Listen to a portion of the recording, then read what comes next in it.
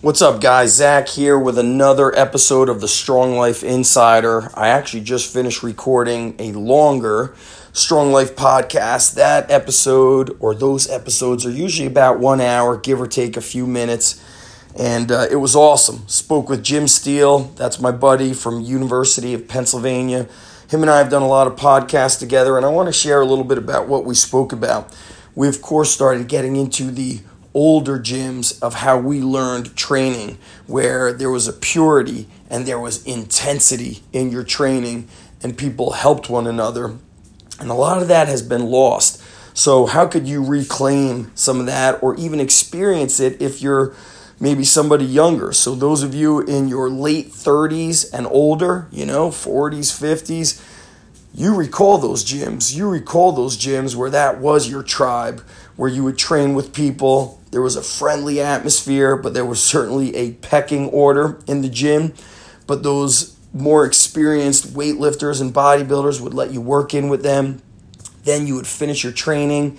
And what did we do at the end? We ate together. We hung out. We spoke about training. We spoke about life. We shared things. We didn't keep things as a secret. And now what we see are some people are figuring out ways to set up their garage gym and organize their own little tribe, training partners, 3 or 4 people, sometimes up to 10 people.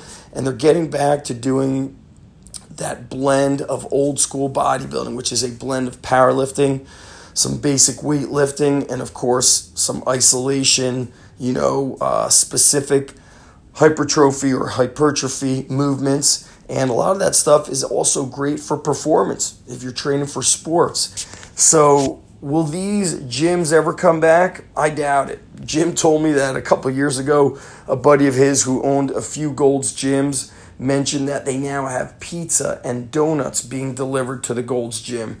And that's insane because Gold's Gym was that early franchise model that set the standard for what a quote-unquote hardcore gym used to be.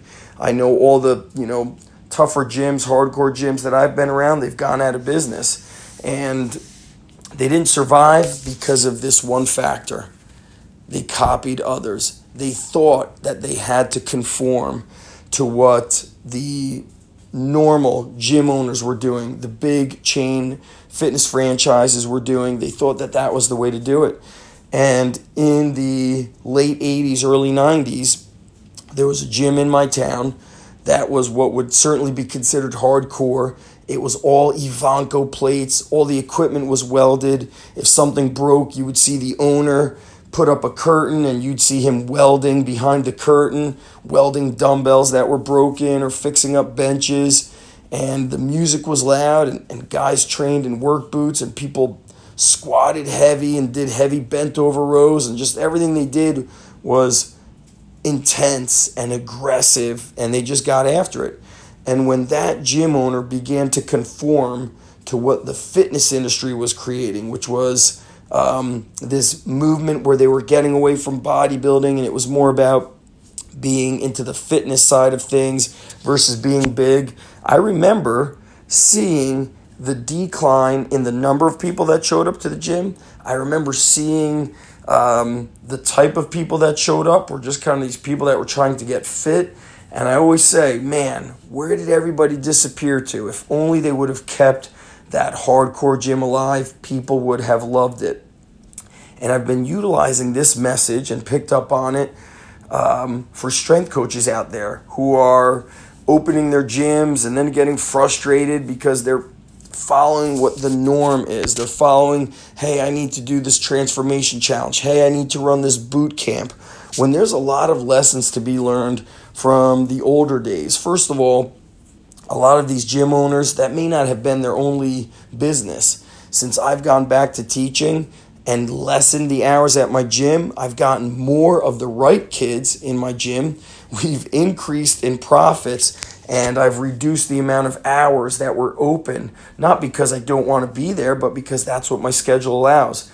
My stress has declined tenfold or infinitely, and my income has gone up. And I'm serving the right kids. I'm serving the right parents. I'm only doing what I want to do.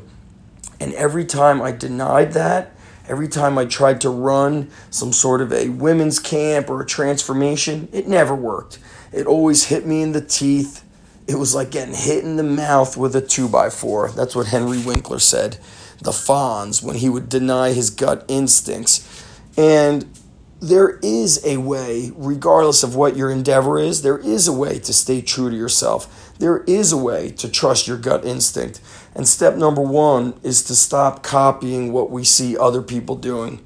You got to know what you're about. You got to know what you stand for. And then, of course, you have to be willing to stand up for what you believe in. And there's nothing wrong for those of you out there who are coaches.